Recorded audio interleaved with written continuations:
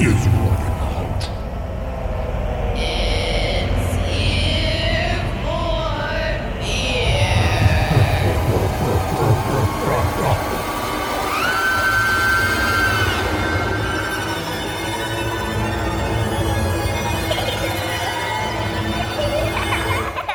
Hi, welcome to Ear for Fear.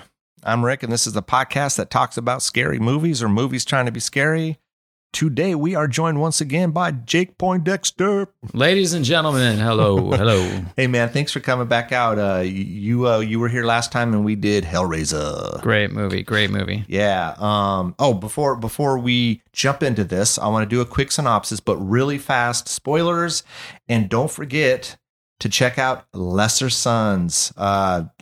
Instagram, Lesser Sons Band. Yes, sir. Facebook, Lesser Sons. They're available on Spotify, Apple Music. If you're not listening to them, you should be listening to them. And if you're not following them, you should be following them. So Thank you. Yeah. So let's do a quick synopsis of The Exorcist 3, which is what we're doing today. 1990.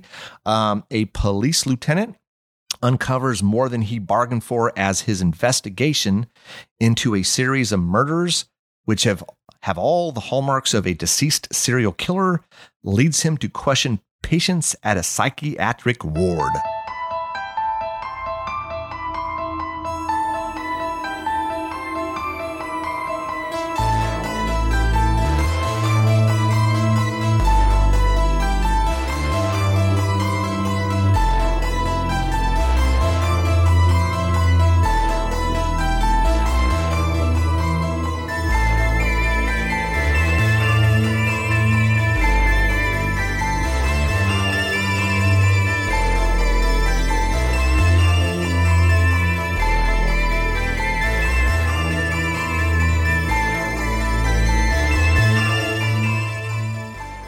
All right, man. Exorcist 3. You recommended this? This is a great movie. This is a great movie. I agree with you wholeheartedly. I remember when this came out, I was working at the movie theaters at the time. The old Cinedomes. You remember the old Cinedomes? The old Cinedomes, yes. There's still a theater there, but the domes are gone, long gone. I miss those. But I was there working at the theater when this came out. So a lot of times I would just kind of in between breaks or at a break or in between whenever, I'd hop in there and go check out scenes. And of course, I've seen this several times, and this is a phenomenal movie. And I think it's a good movie in general, but I think what makes it is George C. Scott and Brad Dourif. Like they carry this movie. I think it would still be a good movie, but I don't think it'd be a great movie if they weren't in it, man. I think George C. Scott and Brad Dourif do carry this, but it's not just those two. It's I True. forget the actor who plays Father Dyer, but the rapport between George C. Scott and Father Dyer is just phenomenal. It's really good. And I really think it calls back to, this is a movie that was directed by the guy who also wrote the book. And this is a very much a writer's movie. Like the dialogue is just unreal. It's witty. It's funny. It's amazing. Great dialogue. It is. And it's interesting with this movie. There are characters from this movie that are from the original movie. From The Exorcist, the original Exorcist with Linda Blair, Max von Sydow. Exorcist 2, I saw one time. It was a hunk of crap. Yeah. I couldn't even tell you anything about it. I will tell you this about it. Like, yeah. I don't think I've watched the entire Exorcist 2, but I do still have like little creepy moments of the little kid, they're running out into the field and they find the kid and he looks up and says, "I am Pazuzu." Like that part is still burned into my memory and still freaks me out every once in a while. That and that alone. Yeah. The rest of that movie was garbage. But that part was spooky. I'll be honest, man. I watched it. I want to say I watched it late 80s, early 90s. I remember where I watched it and I'm thinking, I hadn't seen this. Why didn't I see this? Okay, let me check it out. And that was one and only time. I don't remember anything other than it was bad. Yeah, it was. It was bad. So anyways, this one is not bad. This one is good. What we have here is let's run down the characters. Kinderman is played by George C. Scott. What is is he a lieutenant? What is he? What is his? He is a lieutenant. He's I a believe. lieutenant. Okay. And we have Father Dyer. We have the Gemini Killer played by Brad Dourif. We have Dr. Temple, Nurse Allerton, Father Karras. Of course, everyone would know Father Karras from the first spoiler. There's your spoiler. Father Karras Stedman, which I believe is like I don't know what he is. He's like a cop or something. He's an investigator. I don't know what he is. He's not as high up as George C. Scott's character, but he's and then his partner Ryan. We got Nurse Keating, which, that's kind of important because she comes into play later. And Julie, which is the daughter. There's a few other characters. I mean, his wife, the mother-in-law. There's other people in this, but I think these are kind of the main characters. Yeah, right? I think I tend to lose interest in the, characters in the periph unless those performances, particularly stand out for me. So we're getting into the deep cuts of I don't want to do that. I don't want to go into victim number 1, 2, and 3 and the the bartender and this. That stuff just doesn't. Yeah, man, I'm good with the main people. And this kind of takes. So let's try to break this down so we can kind of give a foundation. Basically, this is 15 years after Father Karras supposedly died. Yes, 15 years.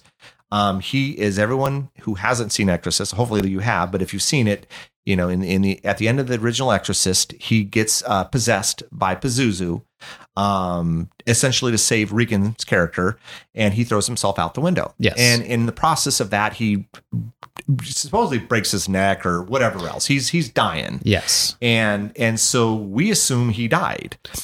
Well, and I believe that the priest who's coming along at the end of that, when he lands and is holding his hand and giving him his last rites, was Father Joseph Dyer, who is played by another character in this movie. Yes, I believe you're right. There's a lot of character overlaps.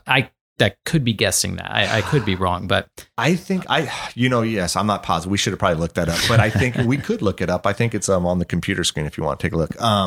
But I think you're right on that. Definitely a completely different actor altogether.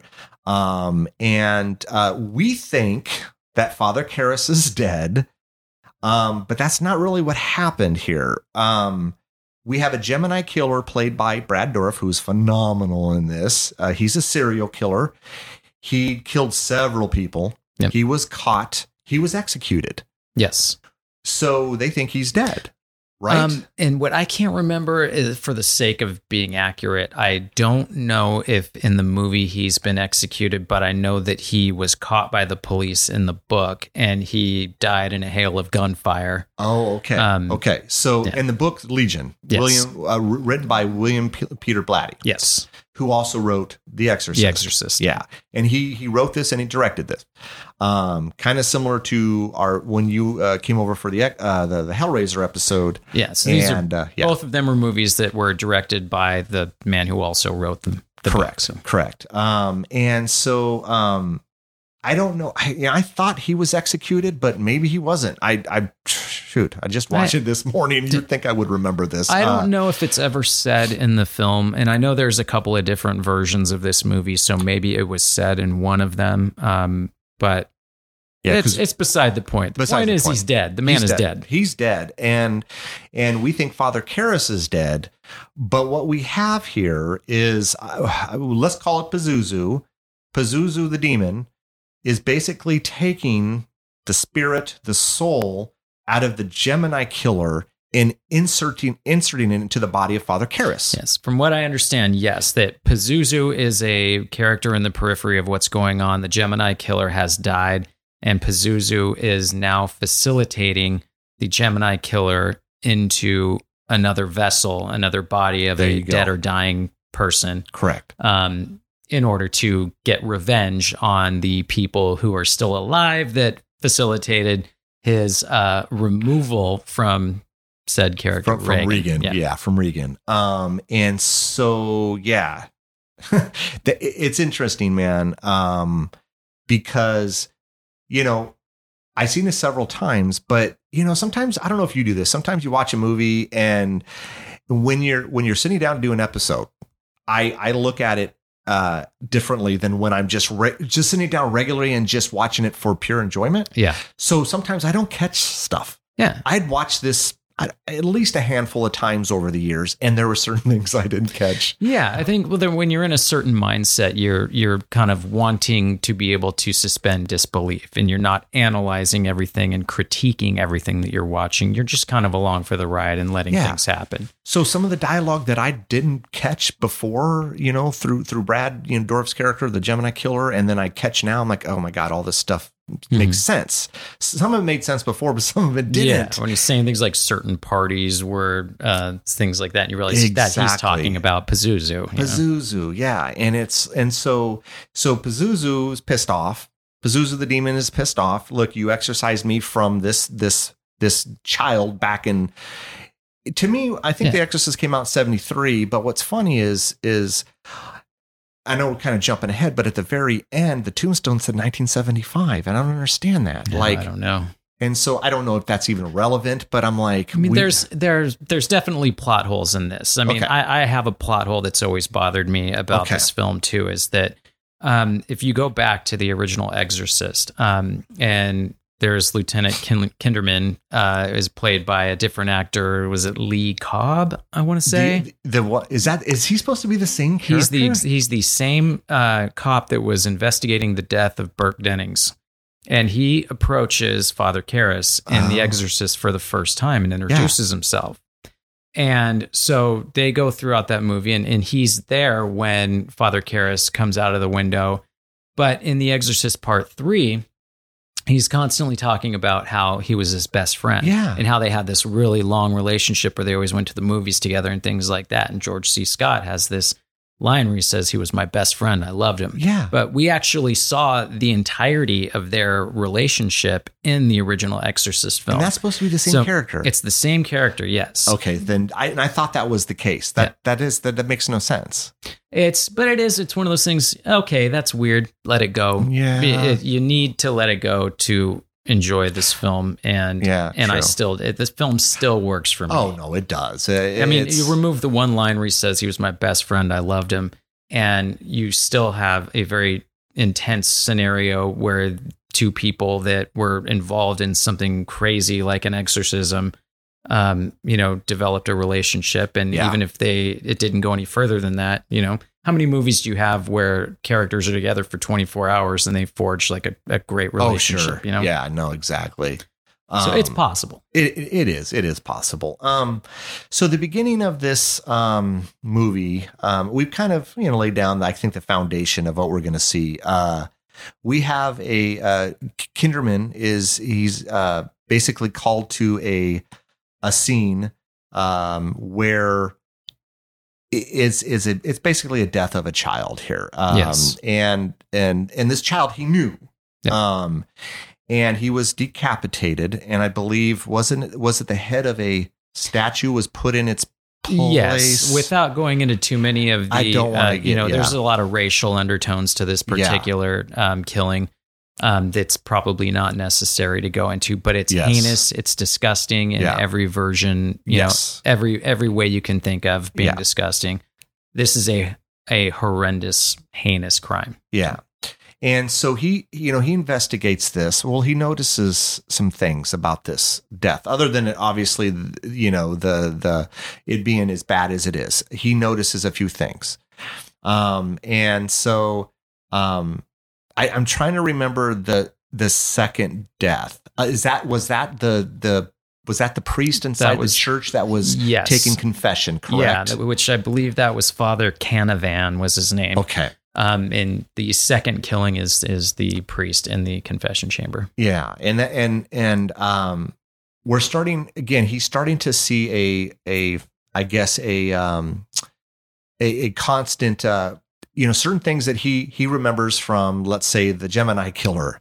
He's starting to see these, which is it's disturbing to him because he knows the Gemini killer is dead. Yes, and he's starting to see the similarities with these killings. Now, from an audience perspective, you know, you and I watching this, we're seeing him pulling, let's say a sheet over and looking at a hand, and we see a left hand and we see a right hand, and we're seeing these things, but we don't. And that's one of the, we're not seeing it. We're seeing him doing that. And he's viewing this, and, you know, we don't get to see any of this, which is fine, but we're going to understand the relevance down the road. Yeah. You know, and so, so then we get a little bit of character development, and with him and Father Dyer, you know, you can tell there is a strong relationship there.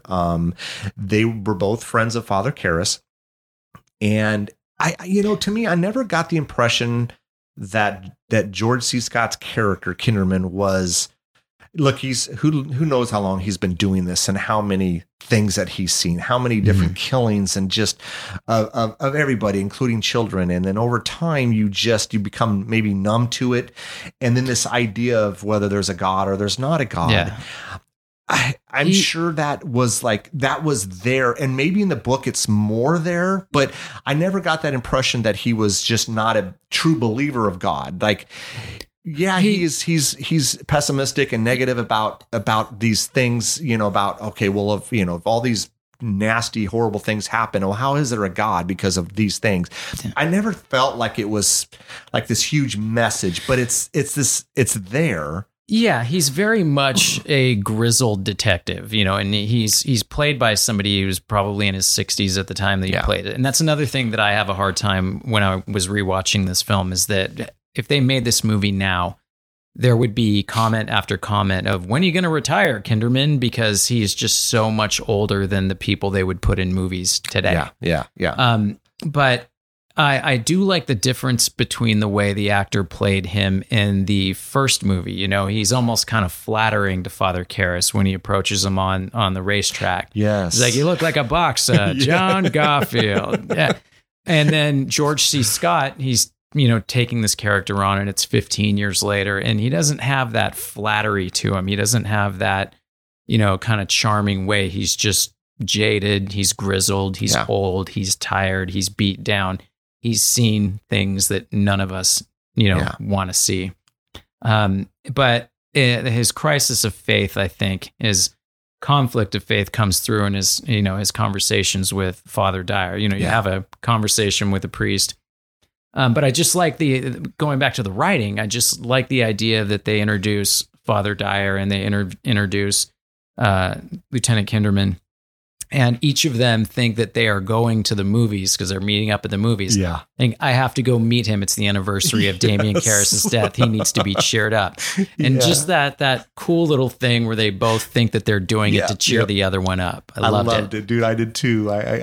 It's funny. I when I watched it this morning, I caught that, like, it was more prevalent than I had noticed it before. And it's like, you know, I'm doing this for him, but it's man, you guys are both doing it for each other. Because I mean, you both need it, man. I mean, you know, but because of his kind of, like you were saying, you know, him being a lieutenant and seeing all these things in this rough exterior, it's like, you know, deep down, no, I want that time with my friend. Yes. And, you know, and going to just to spend some time, you know, seeing It's a Wonderful Life, you know, and of course it's the anniversary of their friend, you know, he won't admit it, but man, we all need that stuff. It's the right? way that men, at least in movies, you know, but I would imagine the way that men used to communicate when we didn't talk about our feelings with each other. Yeah. So they talk about all these other things, and you have to kind of read the subtext of what they're saying to what's going on with them. And so they're talking about religion,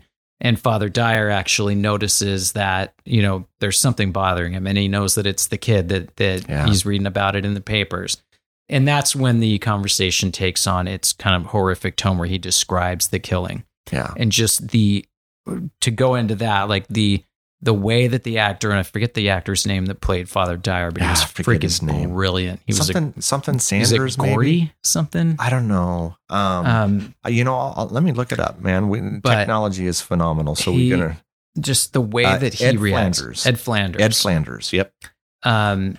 great performance. Like his character, I loved his character, and I feel like I just believed him when he said the things. And so he went from being, you know, there was some great dialogue about, you know, when does it all right? Here's God, you know, all these terrible things are happening, and your God is dancing around like some kind of cosmic Billy Burke. And he said, "Don't worry, it all works out." Yeah, it all works out. He's like, "When? At the end of time? That soon?" Just those quick one-liners. It was, the quips are just, timing was great. It was fantastic. And that's and that's what you see as the result of great acting, man. I mean, you know, it's you can have a great movie. You can have a great idea. And the execution sometimes just isn't there. And sometimes just acting alone can carry a movie because, you know, look, you know, there's a lot of horrific things happening in this movie, and it's classified as a horror movie, but there's a lot of dramatic stuff that's happening that you don't see in a lot of horror movies, but this works. And I think go ahead. Oh, no, go ahead. Yeah. It was one of the main things about this film that I love was that it's not a horror movie. It's more like a police procedural. It's a psychological thriller that has a supernatural element to it. Yeah.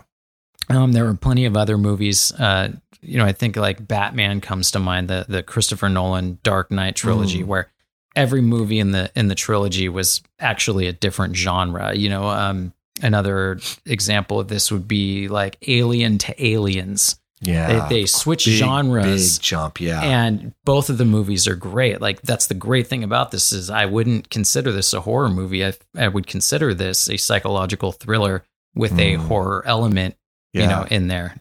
Yeah, I mean, I would almost argue Terminator to Terminator 2. You know, Terminator, the first Terminator, it almost feels like a slasher, man. If you really, you know, I would have considered that a horror movie back in the 80s. Yeah, but people were like, no, it's an action, and you know, okay, I get that. I get that the action, you know, part of it. But then when you jump to all of a sudden a Terminator 2, very different. I mean, both great in their, you know, I mean, I love both of them. You know, but they have a seriously different feel. Oh yeah. And I honestly would look back at the first Terminator is every bit a horror movie. Yeah. The Terminator was a monster. You see the monster, you see the blood, like it was horrific. And then you see this monstrous skeleton coming after Linda Hamilton in the end after that. And then Terminator 2. Yeah. I think it's a rare thing that, and it's a way to keep a franchise, which if you would call this a franchise, it's a way to continue the story and keep it fresh, change the genre. Like the original Batman Begins is more of like, I would almost consider that like kind of a little bit of a horror movie. That was the idea of it. Yeah. And then you go to The Dark Knight and it's full on, you know, like Michael Mann, what's the Heat, you know, something like a police procedural. And then you go on to the third one and it's like the disaster, big budget, you know, Avengers type movie. But no, getting off track here, but that's okay. We can get off track all we want, man. It's our podcast. Do whatever we want. So we have the two deaths. We have this with Father Dyer and Kinderman and you know, and of course Kinderman is, you know, after the two deaths, he's, again, like I said earlier, he's starting to see the similarity to something. We haven't found out what yet. Yes. But we know this is eating at him and it's bothering him. And he's quite disturbed and I would say frightened because, you know, as we see down the road, he should be with this. And then we get Father Dyer. Again, we're jumping around a bit. We're not gonna hit every scene. If I forget something, please jump in and let me know. But Father Dyer ends up in the hospital. Yes. And I don't know really what it is. I mean, who knows what it is at the time? Is it just something's going on? He hasn't maybe. And he has a cough. He has a cough. Yeah. And that's another example of the fantastic dialogue between those two characters, between George C. Scott and Ned Flanders. He goes into this whole diatribe. He's like, I thought you said nothing was wrong, because he starts coughing. He says, my brother Eddie had these symptoms for years. He's like, your brother Eddie died at 30 years old. Anyway, but yes, he's in the hospital, getting checked out. They're running tests or whatever. Yeah. He's not telling them what it really is. He's not telling them what they think it might be or what they're afraid it might be. Yeah. Because men just didn't discuss that stuff with each other. No. What I thought was funny though is he brought him a penguin. Yeah. And I was like, okay, I could see you brought him a burger. Dude, I could totally see that. Like, yeah, if I was in a hospital, my buddy would bring me a burger.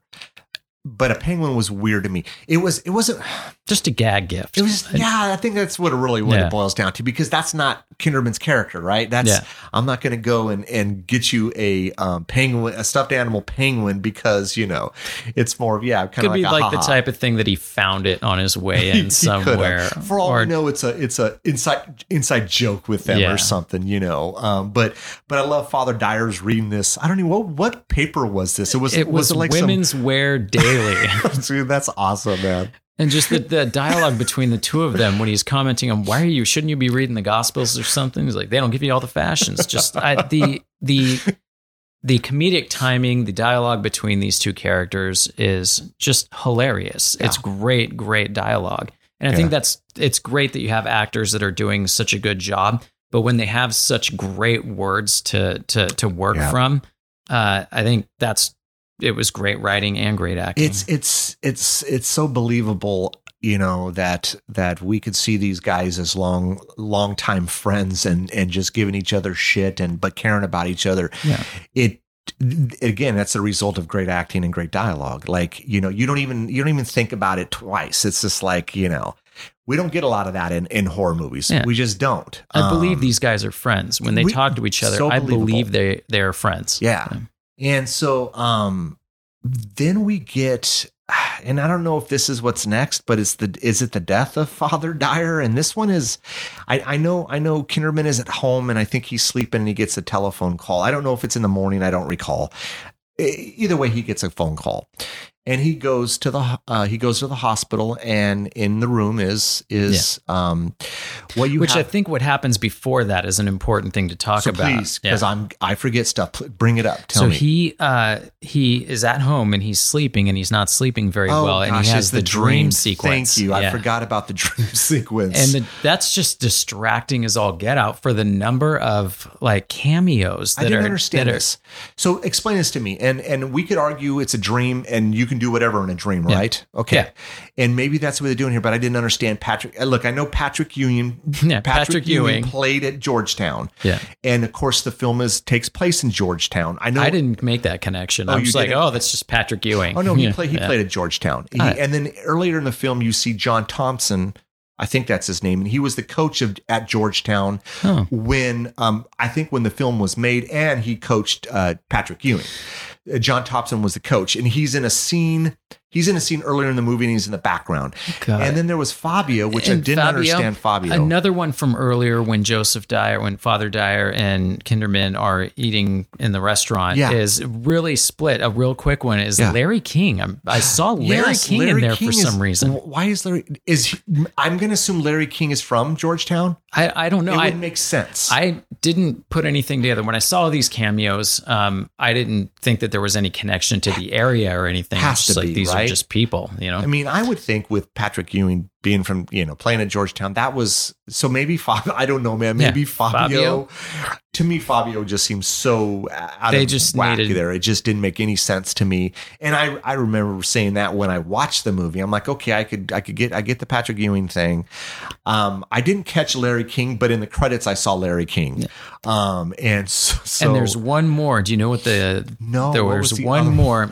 His voice was dubbed over, and I didn't catch this on my last viewing. I caught it on the viewing that I did last week. I'm like, was that? And then I looked it up, and it was, because his voice has been dubbed over, but Samuel L. Jackson is the blind guy listening to the radio. So the angels are sitting there trying to reach out to Earth, and no one's listening. And he says something about the living. The living never listen, or something like that. But that was Samuel L. Jackson. That was him? Yeah. Why'd they dub over his voice? No idea. I mean, he has a great voice. Probably because he said, these motherfuckers ain't listening. Something like that. Yeah. We can't use it. Give him a better line. That's hilarious, man. Yeah, the dream was weird to me. But again, it's And I think it's an important thing to go over, though, because it is. I mean, and it's look, I mean, the dream itself bothers me, but in the scope of the movie, the dream makes sense, or the dream as a whole makes sense because it's a dream, man. Yeah. All kinds of shit happens. And there, you can't really control anything. And we see, and he comes as he's walking through it almost looked like an auditorium or something. Is that what this was? I took it as like a Grand Central Station. Is that what as like a bus station or something like that. And he sees the boy, we see the boy. And then we see all these other characters, and he comes across Father Dyer. Mm-hmm.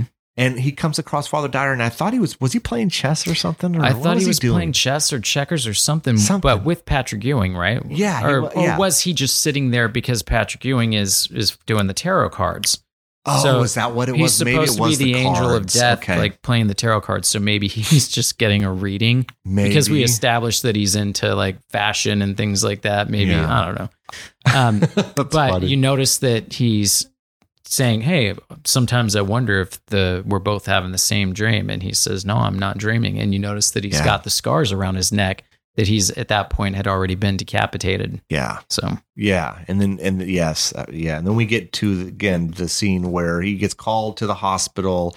He goes into the hospital room, and there's a sheet over Father Dyer. What we have to the left of the bed are jars. They look like little plastic. Are they little plastic containers? Jars or cups with lids? I don't know. There's probably 20, 30 of these things, and they have a red liquid in them. Very clean. I never put together that it was red when I was a kid. Just probably the VHS. I'm like, what? Oh, probably, yeah. What is the black liquid? Is it motor oil or something? Oh, so it looked black. Yeah, the first time I didn't know what it was, but it all looked it's very clean, very sterile. Like, yes. Yeah. And we have something on the wall, but it's covered up in a sheet. Father and actually Kinderman walks around, of course, does his thing. He's looking at I think he starts with the right, and I think he starts with the left hand, and then he moves to the right hand, and then he asks what these containers are. And well, that's Father Dyer's blood. That is one of my favorite things about that movie is that just the scene is completely quiet. There isn't a big brooding score, a big foreboding anything. It's completely quiet. And he's like, what's that? Very almost casually. Yeah. And he's just his reaction when he says, what? Like, almost inaudible. Like, it's George. And I'm going to keep reiterating this. Great actors don't have to say anything, and they convey so much. And in this movie, I mean, it's just everywhere. And The Changeling would be another one. I loved him in The Changeling, which we've done an episode about a long time ago. He's phenomenal in that. It's the same type of. He's just a great actor. Yeah. It's just an expression on his face. It could be just him pausing, or just it could be a hand gesture. It just conveys so much, man. And he does this throughout the movie, and it's so damn good, man. And he does this here, and then they explain that it's Father Dyer's blood. I don't remember the lead up to, hey, there's something on the wall, and of course he pulls the sheet off and it says It's a Wonderful Life. Yeah, it was that this is his entire blood supply with the exception of the writing on the wall. And then he said, what writing on the wall? Yeah. And that's when he rips the plastic or whatever off the wall, and you see that he had written, It's a Wonderful Life. And that comes into play because there's two L's at the end. And, what we find out is, so I guess I don't want to give it away right yet, right? He's devastated by this, as any of us would be, right? Yes. Not only he is seeing these terrible murders, and now there's 3 of them over the course of a few days. And it was before or after this. I think it might have been before that they are doing the scene, because there was the scene where he was having the fingerprint analysis, the fingerprint engineer. I don't know what that guy's called. Yeah. He's telling him that he needs to pat or dust the inside of the confession booth for fingerprints. That's true. Why? Because you're just going to get the fingerprints of. So he puts together how the killer would have reached through and closed the door. And before then, they're getting the analysis back, and they realize that these 2 killings were done by the same person. So the fingerprints that they found on the inside of the confession booth is the same fingerprints that they found on the oars the boy was crucified on. And they said, no. And that's where he's freaking out. 2 different people did this. Yeah. And then Father Dyer gets killed. And so this is the 3rd killing. And he's like, okay, somebody got into this hospital. Yeah. So we need to lock this hospital down. And it could be anybody here. Yeah. And I think that plays into the next scene where the hospital administrator is arguing with them because he wants to take fingerprints from all the patients. He wants to take fingerprints from all the doctors. Yeah. And he's not having that. No. And he's very pissed off and irate about this. And, and this is where we get this scene with George C. Scott. It's this flip with him. It's like he's trying to explain and then he chokes up, man. It's like, look, this is emotional for me. My best friend just died, and he died in this horrific manner, first of all, on top of everything else that's been transpiring the last few days. And he explains to him as to the Gemini killer, when all these deaths were occurring with the Gemini killer, he had a certain MO, right? Yes. He would do this and this and this. He'd do these things. And so everyone, you get these wackos that come in and they turn themselves in, I'm the Gemini killer. Okay, well then tell me, And so what they did is they fed out misinformation. Yeah.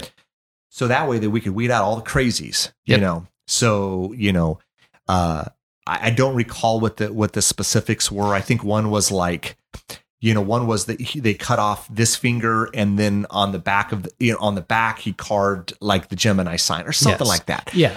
And that wasn't the case. The case was the actual killer would cut off, say, the index finger on this hand and would carve the symbol in the palm of the other hand. But see, no one knew that. Yeah. And he's explaining this to everybody. No one knew that other than the people who worked the case. Yep. Richmond homicide. Yeah. Which is another plot hole we could talk about later. Okay, not a plot hole. It's not a plot hole. Yeah. So, so he's explaining this on this. And this is why we need to do this, because no one knew this. And now we have 3 murders that kind of follow the MO of the Gemini killer. Yes. And so, but from a standpoint of like a lieutenant, and you knew the guy was executed or died or whatever it was, whether he got shot by a ton of bullets or he was executed, he's dead. Yeah. What the hell's happening here? Yeah. How is this killer have the correct MO of the original Gemini killer? Yeah. And so I think it's around the time I don't know if Dr. Temple has, I know there's a scene where he's walking around the hospital, and that's a great scene. Yeah. And so he walks around the hospital and he goes by one of the, is it a psychiatric ward? What ward is that? It's a hospital. So I think it's a standard hospital, but they also have a psychiatric wing. Yeah. And they have kind of a convalescent wing where there are Alzheimer's patients and autistic patients and things like that. And then there is the lockdown area for violent, troubled, violent people. And I don't remember if we've already gotten where he's, talked to any of the elderly, women, because I know one of the fingerprints comes back and it's a match to her. Yes. I don't recall if we've done it. I think he has talked to her about that. Do you remember being in this room? Because one of the nurses say, hey, look, did you see anything weird? And she goes, I didn't see anything except for this. And she basically says, look, I found our patient passed out. I don't remember if she was nude or not. She might've been nude. I don't remember. Maybe. Yeah. And we found her out, not too far from, Father Dyer's room. Okay. Well, that's interesting enough. Let's question her. And, so they question her. And of course, she's got Alzheimer's, or I don't know what she has, completely but it's not lucid, incoherent. Like it's not like this particular woman or person could not have done what she did. It would have just taken too much. They want to know if she saw what happened. Yeah. And the last thing they're considering is that she is the person who committed these murders. Yeah. And as the audience, we are as well. Right. I mean, you look at her going, there's no way this fragile, older woman could do something like this. Something, And again, it's such a great performance. The old woman that I'm looking at it and I'm going, is this an old lady that really has Alzheimer's and she doesn't know that she's in a movie right now because her performance is amazing. She's perfect. Really good, man. But at this point, Kinderman, he walks around a little bit and comes across the psychiatric ward where does he hear his name called, right? I think he hears the name Mike. And so he stops.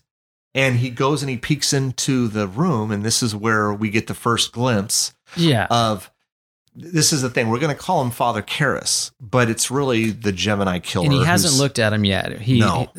Dr. Temple, who's played by, is it Scott Wilson?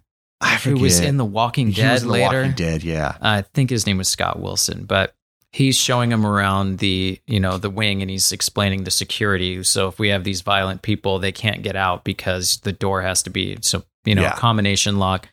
Long story short, so he looks in the window and he sees a patient sitting there in a straitjacket, doesn't have any idea who it is. You're just getting kind of a silhouette. Yeah. And that's as far as it goes in that particular scene. Yes. And what point does he come back though to, it's because Dr. Temple calls for Kinderman, and it's funny. And there's that great scene, where he's rehearsing what he wants to, talk to him about, and chain stuff. Smoking, and just saying, that. Did it bother you how he was holding his cigarette? I wanted, look, I've never smoked a cigarette, but I've seen people, and who holds a damn cigarette like that when they smoke? Do people do that? I mean, I do remember it being weird. I just thought that man is dealing with a certain level of anxiety right now, and he's holding, his lines. He's holding. He'd written down what he wanted to say, and he was in his office rehearsing it. Yeah. So I didn't give too much. It didn't bother me too much. I just assumed that this is a man who's really, really awkward right now. You think so? I could have been that. What it spanked to me was like, he's an actor that never smoked in his life, but his character was required to smoke, and he was holding it all funky. Isn't it funny how in some movies you can tell when an actor doesn't really smoke and they're playing a character that smokes, which is happening, fewer and fewer times these days. Yeah. But you can tell that this person isn't holding it. I did smoke for a number of years. Did you really? Yeah, a good 10 years of my life. And you did? I didn't know that. It's just like any mannerisms or anything that somebody does when you do the thing, you know the natural way it's done. Or let's say same way that you're watching a baseball movie and you can tell that guy isn't a real baseball player. True. Because I have seen baseball players play baseball and he's not doing it right. Yeah. No, I agree. So he talks. So Dr. Temple talks with Kinderman. Yep. Explains, hey, so then he goes into, this is where Kinderman goes into the room, and he explains that 15 years ago, this guy came, the cops picked this guy up and they brought him in, and he was completely out of it. Catatonic. Completely catatonic. In the book, they call him Mr. Sunshine because they explained that they would take him into the common room where everybody was, and he wouldn't talk to anybody. He wouldn't say anything, but as the sun would filter through into the room and land on something, he would get up and go sit in the sun. Oh. And as the day progressed and the sun was moving around, he would just get up and move to the sun in the room. So years go by, and obviously they say he recently came to, and go ahead and take it from there. Well, I mean, so Kinderman, gets a look at this guy, and he goes, I think he comes out and he's kind of taken back, and he's like, look, I believe this to be, my friend, Father Karras. And that's where the speech was. Yeah. Yeah. But he died 15 years ago, but I believe this is him. And I don't, do they get in? Shortly after, does he go and talk with the Gemini killer? Because there's a lot of those scenes. I just don't recall like in which sequence do they happen. They're all great.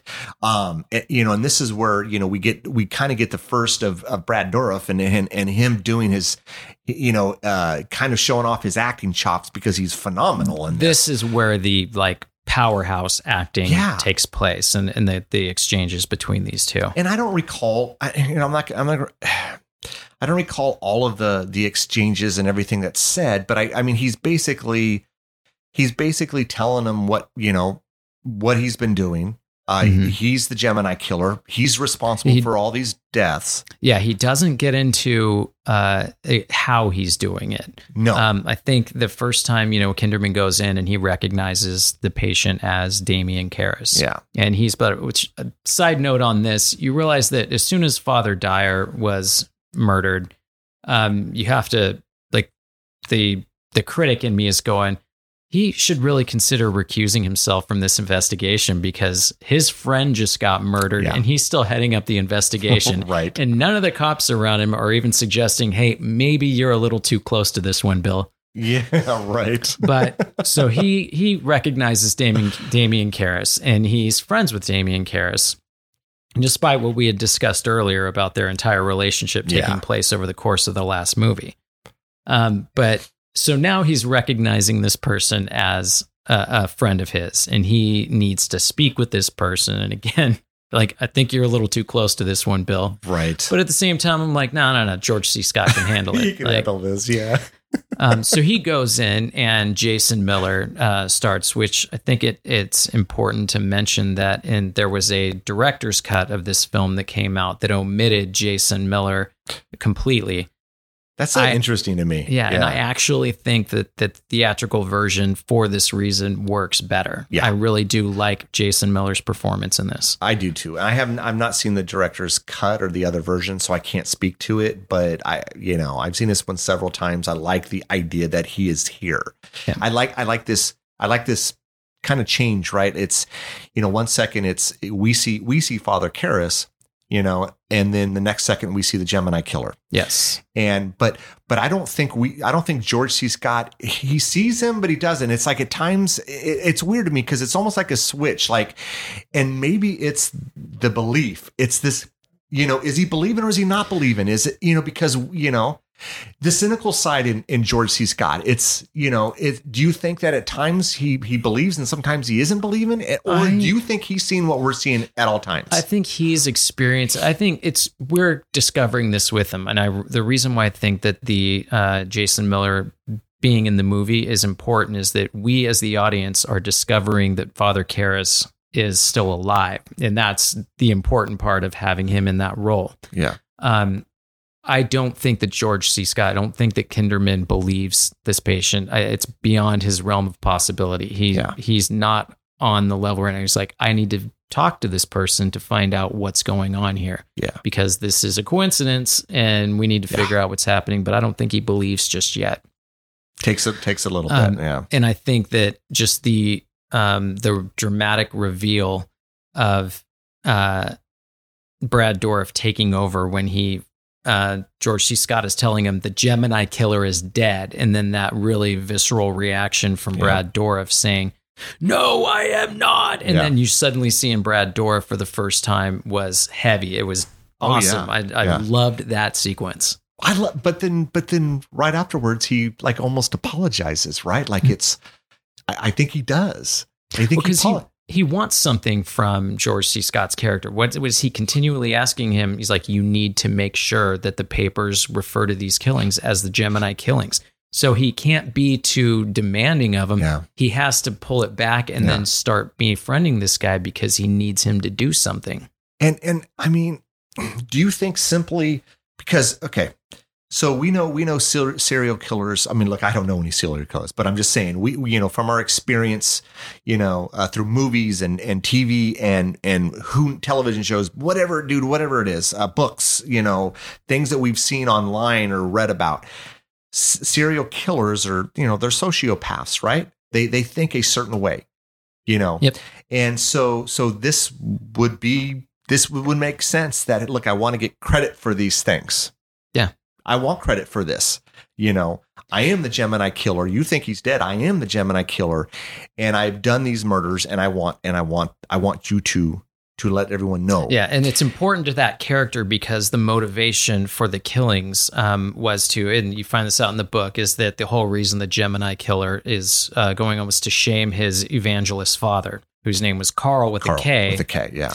And so he wants to continue. And in the book, Carl is actually still alive. So it's very important to the Gemini killer to know that he is still beyond the grave, shaming his father by continuing these killings. So now, do you remember what was the significance of the 2 L's? Was it because of his father? I just think it was in the letters that because wrote, it's obviously, spoiler alert, the Gemini killer is actually based on the Zodiac killer from, the San Francisco area, which is another, I'm going to have to go on this tangent. Go ahead. Because I'm thinking that in Jason Miller describes, that his first murder was I forget the gal's name, but he had picked her up near Candlestick Park. I caught that. Yeah. It took place and he says before too, no one outside of Richmond homicide knew that. So Kinderman knew that. So it would be reasonable to believe that Kinderman was at one point or another, since he was on the Gemini case, a detective all the way on the other side of the country in the Bay Area. But 15 years prior, he was still in the Georgetown area, on the periphery of the original exorcism. Am I overthinking that one? No, I don't think so, because I caught the candles. I didn't know. I didn't get that part. Like I just assumed that Kinderman had always been in Georgetown, but did the Gemini killer, did he move around? Because we know, usually serial killers will stay in an area, but he could have started in California and then he moved his way, back Well, maybe east. that was a way to honor, since they knew they were, they did it in Dirty Harry too. They ripped off the Zodiac killer. Yeah. Maybe that was a way to kind of pay homage to the victims that have never gotten justice for those killings. Is that we're not going to say the Gemini killer took place in Georgetown. Yeah. We need to, honor the original victims in the San Francisco Bay Area. Yeah. Yeah. Maybe. Did all the killings take place in the Bay Area for the Zodiac? As far as I know, I haven't really dug into that one. Yeah, I haven't. I've heard of the Zodiac, of course. It's a weird, and I'm sure other people have it. It's a weird fascination that you have with serial killers. It's not like we condone anything they do, but it's interesting. It's kind of like the mob, right? Yeah. It's interesting. I would never want to be, have anything, be involved with it or, any of that. But it's interesting. Like you sit down and watch Goodfellas or you watch whatever, The Godfather. It's interesting. It's an extreme example of what a human being is capable of. Yeah. So, yeah, it's you don't want to use the word extraordinary because that's kind of, you hear that and you think, oh, that's a good thing. No, this is extraordinary in the most awful, worst possible way. Exactly. But I've always been fascinated, man. I don't know about you, but I've always been fascinated with that. If a documentary comes out on, I think one came out on, God, I thought it was Ted Bundy, maybe last year or the year before. I sat down and I watched it on whatever it was, Netflix. It was interesting, man. Fun fact, I understand that Exorcist 3 was Jeffrey Dahmer's favorite movie. I read something about this. Shit. I don't know if when they had gotten, when he had been arrested or something, but he had watched The Exorcist 3 with one of his victims. Oh, Jesus. So, yeah. Well, that guy was a fucking weirdo, man. Yeah. Yes. But anyways, okay, so where are we? We have some awesome dialogue with Brad Dourif and George C. Scott. And that's where a lot of the exposition comes in, where he starts to describe that perhaps his possession of Father Karras had been facilitated by Pazuzu as retribution for Father Karras, exorcising him from Reagan. Because, So Pazuzu essentially has said, look, you're eventually going to do some things for me. I'm going to put you into this body and down the road. And we know it took 15 years because there is some dialogue where, look, Father Karras's brain was mush, man. Yes. He was dead. He was dead. Yes. And so it took 15 years for the soul or the spirit or whatever you call it, the soul of the Gemini killer to kind of bring back this, to reconstitute the brain. Yeah. And it took him this long to do. And so, and now he can, but this is the thing, man. We know, okay, so we'll say Pazuzu, the demon is basically controlling these I guess the elderly, these women, right? Because these killings are happening, someone's doing them, but it's no one seems to know anything. We get a fingerprint. It's this old woman. How is this happening? Like, yes. what is going on here? And so Pazuzu essentially is taking over the minds, or really the mind and the body of these women, because they're catatonic or Alzheimer's, so their brain's just not, it just doesn't function like ours do, and so they're easily taken over. Yeah, and that's what's happening. Yeah, and that's what's. And if you think about it, how often? I guess if there was a murderer, would you suspect a 70-year-old woman? That's no, of course not. You're not. And so and I don't know if there was a line. I thought he said, I don't remember what Brad Dourif said, but I thought there was a line that he said something about friends, or yes, I have. He said, "How do you get out? Yeah, how do you get out? Or the doctor's out letting you out." I think he said at one point, and he just said, "Friends, like very casually, very knowingly, like I'm not giving you all the information." Yeah. And so, but he's. I don't remember. Again, man, it's hard to jump from scene to scene and remember every single thing, but I know Kinderman goes to talk with, I think that older lady, I don't remember her name. And is this the scene where she's crawling on the ceiling? Because we know that, I just don't remember. I'm trying to remember the sequence in dialogue, and I think this might be after because there's another banter back and forth where he explains, I used Dr. Temple, to get you here, so that I could have you do all of these things, and then I think Dr. Temple, I don't know if we see him dead, but I assume he killed himself. He committed suicide because there was a needle, or was that simply the demon taking him over? I don't know. I never really got that. I have assumed the entire time that it was suicide. See, that's what I thought too. But now that you mention it, maybe not. Then in the book, there it's a little different in the book. I think the Dr. Temple character in the book of Legion is kind of played by, it's two different characters. Oh, okay. So there's a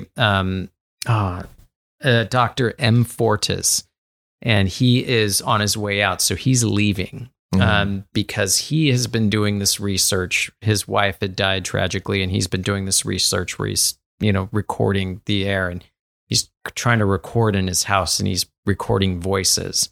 And he's going as far, and long story short, I don't want to get into because it's got nothing to do with the movie. Yeah. Temple is like the other doctor who's kind of like the braggart, the less scrupulous doctor. Okay. So he doesn't, I don't think he dies in the book. I don't think he even dies in the book, but M. Fortis turns out he's got a tumor in his head, and he's on his way out. Okay. Where that matters into this, I'm not sure, but I don't think Temple had anything to do with that I just think Temple was on his way out in the movie. You think so? Yeah.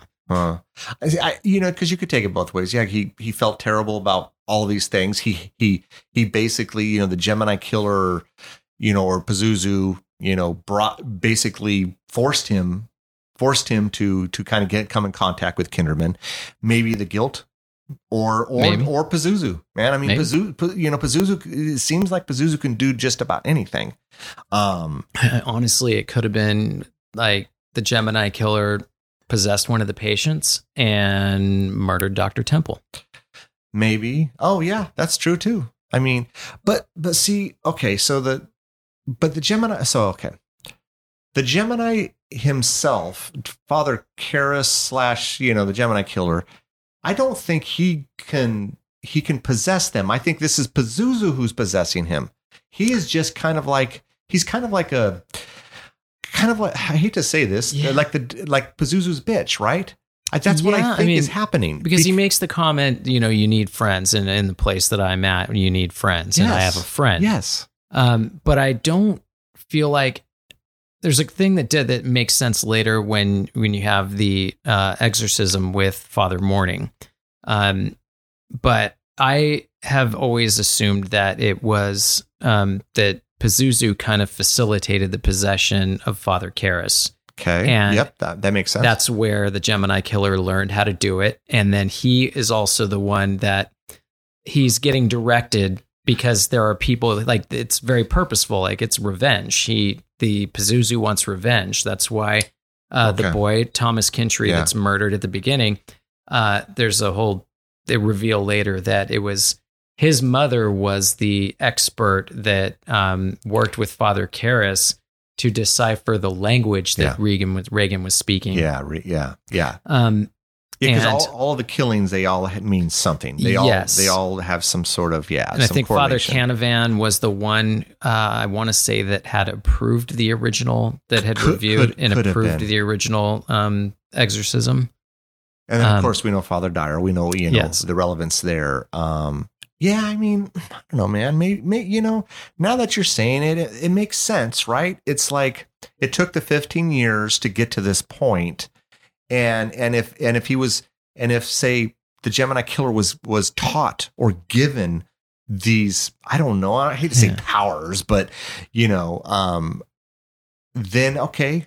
And as a kind of as a I don't know if it's like, look, I'm going to do this for you, but in return you're going to do these things for me. Yes. But it took the 15 years to get to that point. Yeah, and at the end though too was Father Morning there to exorcise the Gemini Killer from Father Karras, or was Father Morning there to exorcise Pazuzu? Because I had always taken it that it was Pazuzu stepping in at the end there, and that's why Father Karras's eyes were there's the close up of Father Karras's eyes. That I always took it as like that was the demon. That, I mean, it was there, and that's why he was able to create the illusion in the room and all the hallucinations and things like that. That it was Pazuzu. But I think we both know now that the exorcism doesn't exist in the book.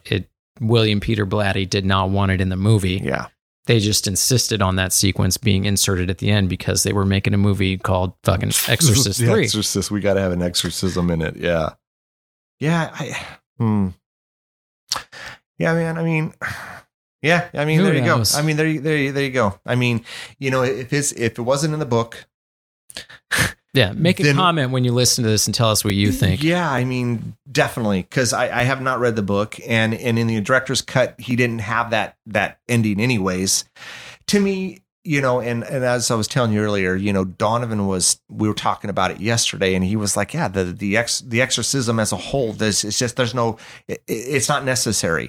Like, I feel any scenes with Father Morning, like if you go back through and watch the movie, there's like one scene where he's in his bedroom and I think this bird dies and the cross falls off, and then I don't know if there was another scene with him, but it's like, well, none of this is really relevant. I know, but at the same time, I actually feel like that particular character echoed Father Merrin in the first movie. Like, you have this entire sequence of Father Merrin in the original Exorcist, where he's in Iraq, he's an archaeologist, but suddenly at the end of the movie, he's the one that shows up. The actual protagonist of the exorcism is Damien Karras, but he's just the guy assisting the exorcism. Yeah. And so in the same way, you have because Father Merrin is not connected to the plot of The Exorcist until he arrives to perform the exorcism. Yeah. Father Karras is. Father, George C. Scott is the protagonist of this situation right now, and Father Morning is on the outskirts of it, and he's the one that shows up at the end. So you're echoing the first exorcism in that, for me anyway. Yeah, you think? I mean, to me, in the first one, it made sense. I never questioned it. Like, okay, that makes sense. Like, in this one, it felt, I don't know, man, pushed on me or something. Like it didn't belong. And now knowing that scene wasn't even supposed to exist makes more sense to me. Like, and I always felt that way. Like, I didn't get a lot of this Father Morning. Like, we got a lot at the beginning of The Exorcist with Father Merrin, Max von Sydow, rest in peace. We got a lot of that at the beginning, in fact, this, the scene where, he's in Iraq and he goes up to the ruins, and he stands. It's like, and he sees Pazuzu. It's like, it's almost like this foreshadowing. You and I are going to meet. That great shot of them, like just like two fighters on a title card of a fight. You know, these guys are going to do battle later. But great shot. Yes, but I don't get that with this. Like, I don't know. Yeah, it wasn't. I didn't take it as. I just took it as an echo of that. You know, something kind of just a whisper of that. And honestly, I'm probably creating something where it wasn't supposed to be, because we all know it wasn't supposed to be there. Yeah. I'm just saying that it worked for me. The other thing about the exorcism at the end that did work for me is that the entire plot of the movie, you have George C. Scott, who is this character who is in a crisis of faith, in the same way that Damien Karras was in a crisis of faith during the exorcism. Yeah. The Exorcist, the first. Yeah. And at the end of it, when, spoiler alert, Father Morning is defeated, which I always thought he died too. A rewatch, I realized he wasn't dead, because he was the one that picked up the cross at the very end. Yeah. Was that through all of this discussing, you know, he's a cop, he's a grizzled cop that has seen all of these terrible things. And he has that great line where he says, you know, and your God is just casually dancing around the universe like some kind of cosmic Billy Burke. That he has this great speech at the end where he says, I believe, you know, I believe in sickness and you know, and all of these things. And you realize that he, in a way, is rediscovering his faith while he's being pinned to the wall by a demon. Yeah. And just, you know, most people come to faith by praying and finding Jesus. He's coming to his faith and finding God by doing battle with a demon. Yeah. And I just thought that was I had never seen that element put into a story that involves, you know, heavens and gods and devils and regular men and grizzled, you know, police lieutenants. Yeah. Yeah. And you think, and really it's that kind of change in his mindset that now that belief, that kind of how it tripped and changed really is what kind of saved him. I think that's what his spiritual arc in the film, if he has one, was that he's questioning all of this. He's questioning, you know, whatever faith he may or may not have had in his life. Yeah. In the end, in that room, you know, going face to face with the Pazuzu or the Gemini killer or whoever else, he discovers that he does believe that God is there. Well, if he believes in this demon and he believes in all these other things, then I gotta believe in this. I mean, right? I guess it's that kind of balance, you know, the good and evil, you know. If you're gonna have a character arc, it's as good as any, really. Yeah, yeah. But I mean, we know that you know, he does his spiel, you know, the Father Morning, you know, after skin's been ripped off. That was gnarly. He was flayed, man. Dude, that was gnarly. I'll tell you, that was one of the scenes I never liked. Look, it looked great. And it's nasty though. I never liked skin being ripped off, man. No. I don't think we're supposed to. It's funny, man. It's like, and I think I mentioned this in the podcast. When I was younger, I could tolerate that stuff more. Now I am not tolerant of it. Like I would prefer not to watch movies where skin or stuff is being ripped off and people, you know, cutting them. I'm just not into it. Another great thing about this movie is that all of the terrible, gruesome things, they're just described. They're not going to show you, you know, you're not watching, to go back to Hellraiser. You're not watching Pinhead and the gang rip someone's flesh from their bones. Like, these things happen in this film, and you know, these horrible things happen in this film, but they don't need to show it to you. They let your imagination run wild with it. And it's so much more effective than if you were to just put it in everyone's face. Yep, I agree, man. I totally agree. You know, what part we forgot about? And again, you know, we jump around, is that jump scare. That jump scare. Oh my God. Yes. I don't even know what tool that is, but it's a tool they use. I'm sure in some surgery or something. Amputation. I've never heard of that. I'm pretty sure this device exists only in this movie. If any of you guys know and you've seen one, I'd be interested to know, but it's a terrifying piece of equipment. Oh my God. So my son is 7 years old, and Andrew, what's up, man? I'm going to let you listen to this. I love you. Johnny, you too. I love you too, buddy. So I got a 7-year-old that's obsessed with horror films, and oh my God, that's awesome. Though. I'm against my better judgment. I've let him watch a couple of things, and I figured, okay, I'm going to let him watch, this movie, and I'm going to explain to him. Some people think it's fun to be scared from monsters, to do these things. And it's already having bad results. This is a horrible mistake that nobody should do. But he was talking about jump scares earlier this week. And I said, kid, I'm going to show you the original jump scare. I'm going to show you the best jump scare of all time. So I played the sequence for him. He was not impressed.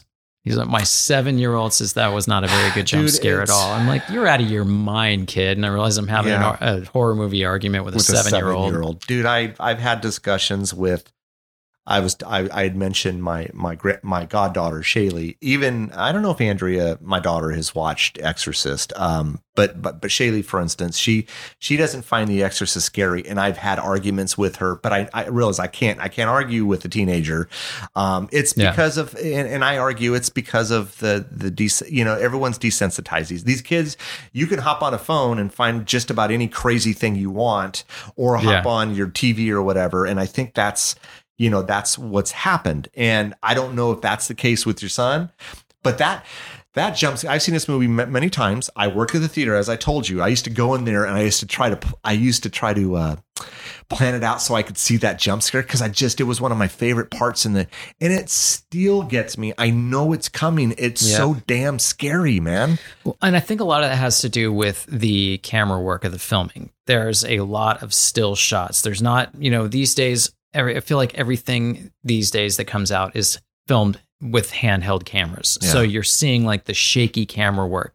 This one, the cameras don't move. They're still shots, and they stay in the same spot from the same perspective in the room. And all of these things can be happening, around the scene. And then suddenly it's a very fast zoom right in. And so it's not a jump scare in the sense that the decibel level goes from 0 to 120 and literally scare you out of your seat to kick you out of your seat with sound. It's subtle, it's movement, it's not loud, and it's such a great scare. What I like about the scene as well is you got this nurse, I think this is Nurse Keating. And we have we know that the hospital's been locked down, and we have cops in all these different areas, and there's a cop there, and it's that with everything that's going on, it's that idea of this security, right? Yes. And I'm watching this going, I understand her thought process, but before I go and investigate this room where I'm hearing noises. Yeah. This is where Father Dyer died, and the room is locked up. I'm hearing this noise, but I'm making sure that this police officer or security or whatever he is there. They're literally police officers guarding the hospital because there may or may not be a serial killer moving freely around the grounds. Yes. So I will admit, the last time I watched this, I was like, they should have put some kind of a change of guard in there. That somebody's heading off to the restroom or something like that. I feel like just getting the last cop leaving the frame happened just a little too soon before. Really convenient kind because of. Because that was a pretty gruesome way to go. Like you're going to spill some blood. Like any cop that comes back around within the next 2 minutes is going to see a mess on the floor. Yes, that is true. But I just love the scene because I try to put myself into that. Into say the movie or that scene, and how I would feel if I'm, say, Nurse Keating. I'm this whatever I am at this hospital, and all this stuff has happened. But again, it's that security. It's like, okay, well, you're here. Okay, I'm going to go and get the keys, and I'm going to lock it, and I'm going to see what's going on, man. Because that other person is here. Yeah. And then that thing is just stripped away, and it's just that, and you feel that, man. I mean, you feel it, man. And that's what I love. And it's such a great scare. It's a great scare. And the movie is just so darn good and effective, man. I don't know, man. I don't know if it's a great film. It's a great film. It really is. It holds up, man. It holds up, because this is 1990, and I'll go back and I'll watch movies, like hell, you and I chatted about Hellraiser. It just didn't hold up for me. It was cool in 87. hell, it was probably cool in 1990. And then when I rewatched it several other times, it just didn't hold up for me. This is the same. I feel this is the same movie I watched in 1990 to this now. movie is just as effective now as it would have been. It ages well. It is. But did we gloss over anything? Did we leave anything out? I know at the very end, and I brought this up earlier in the episode, and again, I do this sometimes and I get so pissed off at myself. I focus on small things and maybe they mean nothing, but I know Exorcist came out in 73. So I would, unless, and I don't recall, I'd have to rewatch The Exorcist. Does it say anywhere, a date or a time? I mean, I guess we could just, I can't remember ever seeing any kind of a date stamp somewhere in the film. Okay, so it's possible. So at the very end, when they show, Father Karras's tombstone, it says 75, and I guess that's possible. And I tend to knock it. Yeah, that's one thing. I get roped up in little into stupid the dates things like and that. Things like that because sometimes there are movies where I can imagine everything happening right now. It's just 75. Oh, that was this and that, and I make the connections. I don't remember there being any kind of a date stamp. Or you try to say like, okay, what baseball game was on television at the time? Who was that? I mean, just because it came clues, out, but it really could be taking place whenever. It could be. Yeah, that's true. I do that all the time. I don't know. Sometimes I focus on stupid little things, but now they have entire people whose job it is to make sure the continuity of the film is right, and they still screw up from time to time. Yeah.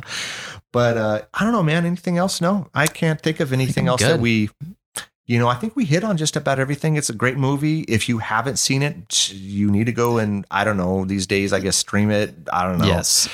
I guess. If you haven't seen The Exorcist 3, I would assume that you haven't seen The Exorcist 3 because you didn't like Exorcist 1 or because you didn't like Exorcist 2. But if you haven't seen Exorcist 3, go see the film. It's a great movie. Completely forget about part 2. Just don't even put it in the equation. Go and check it out because you're going to enjoy it. It'd be good to know that William Peter Blatty and William Friedkin had nothing to do with The Exorcist 2, The Heretic. Yeah. William Peter Blatty wrote the original Exorcist, and this is based on his, this is the true sequel to The Exorcist. Yes. So check it out. I guess that's it, man.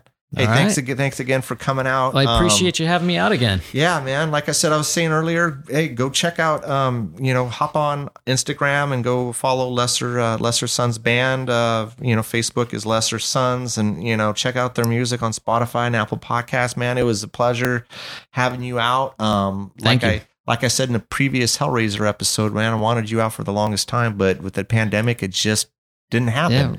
Yeah. I'm glad we've been able to do this. I've been listening to the show for a long time, and there's a lot of really good work here. You guys are doing great stuff. Yeah, so man. I'm glad you had me out to I appreciate let me be a part of it. And if you're willing, we'll have you out again. And, Wonderful. It'd be awesome. Cool, man. Well, hey, everyone, take care. And thanks again for listening.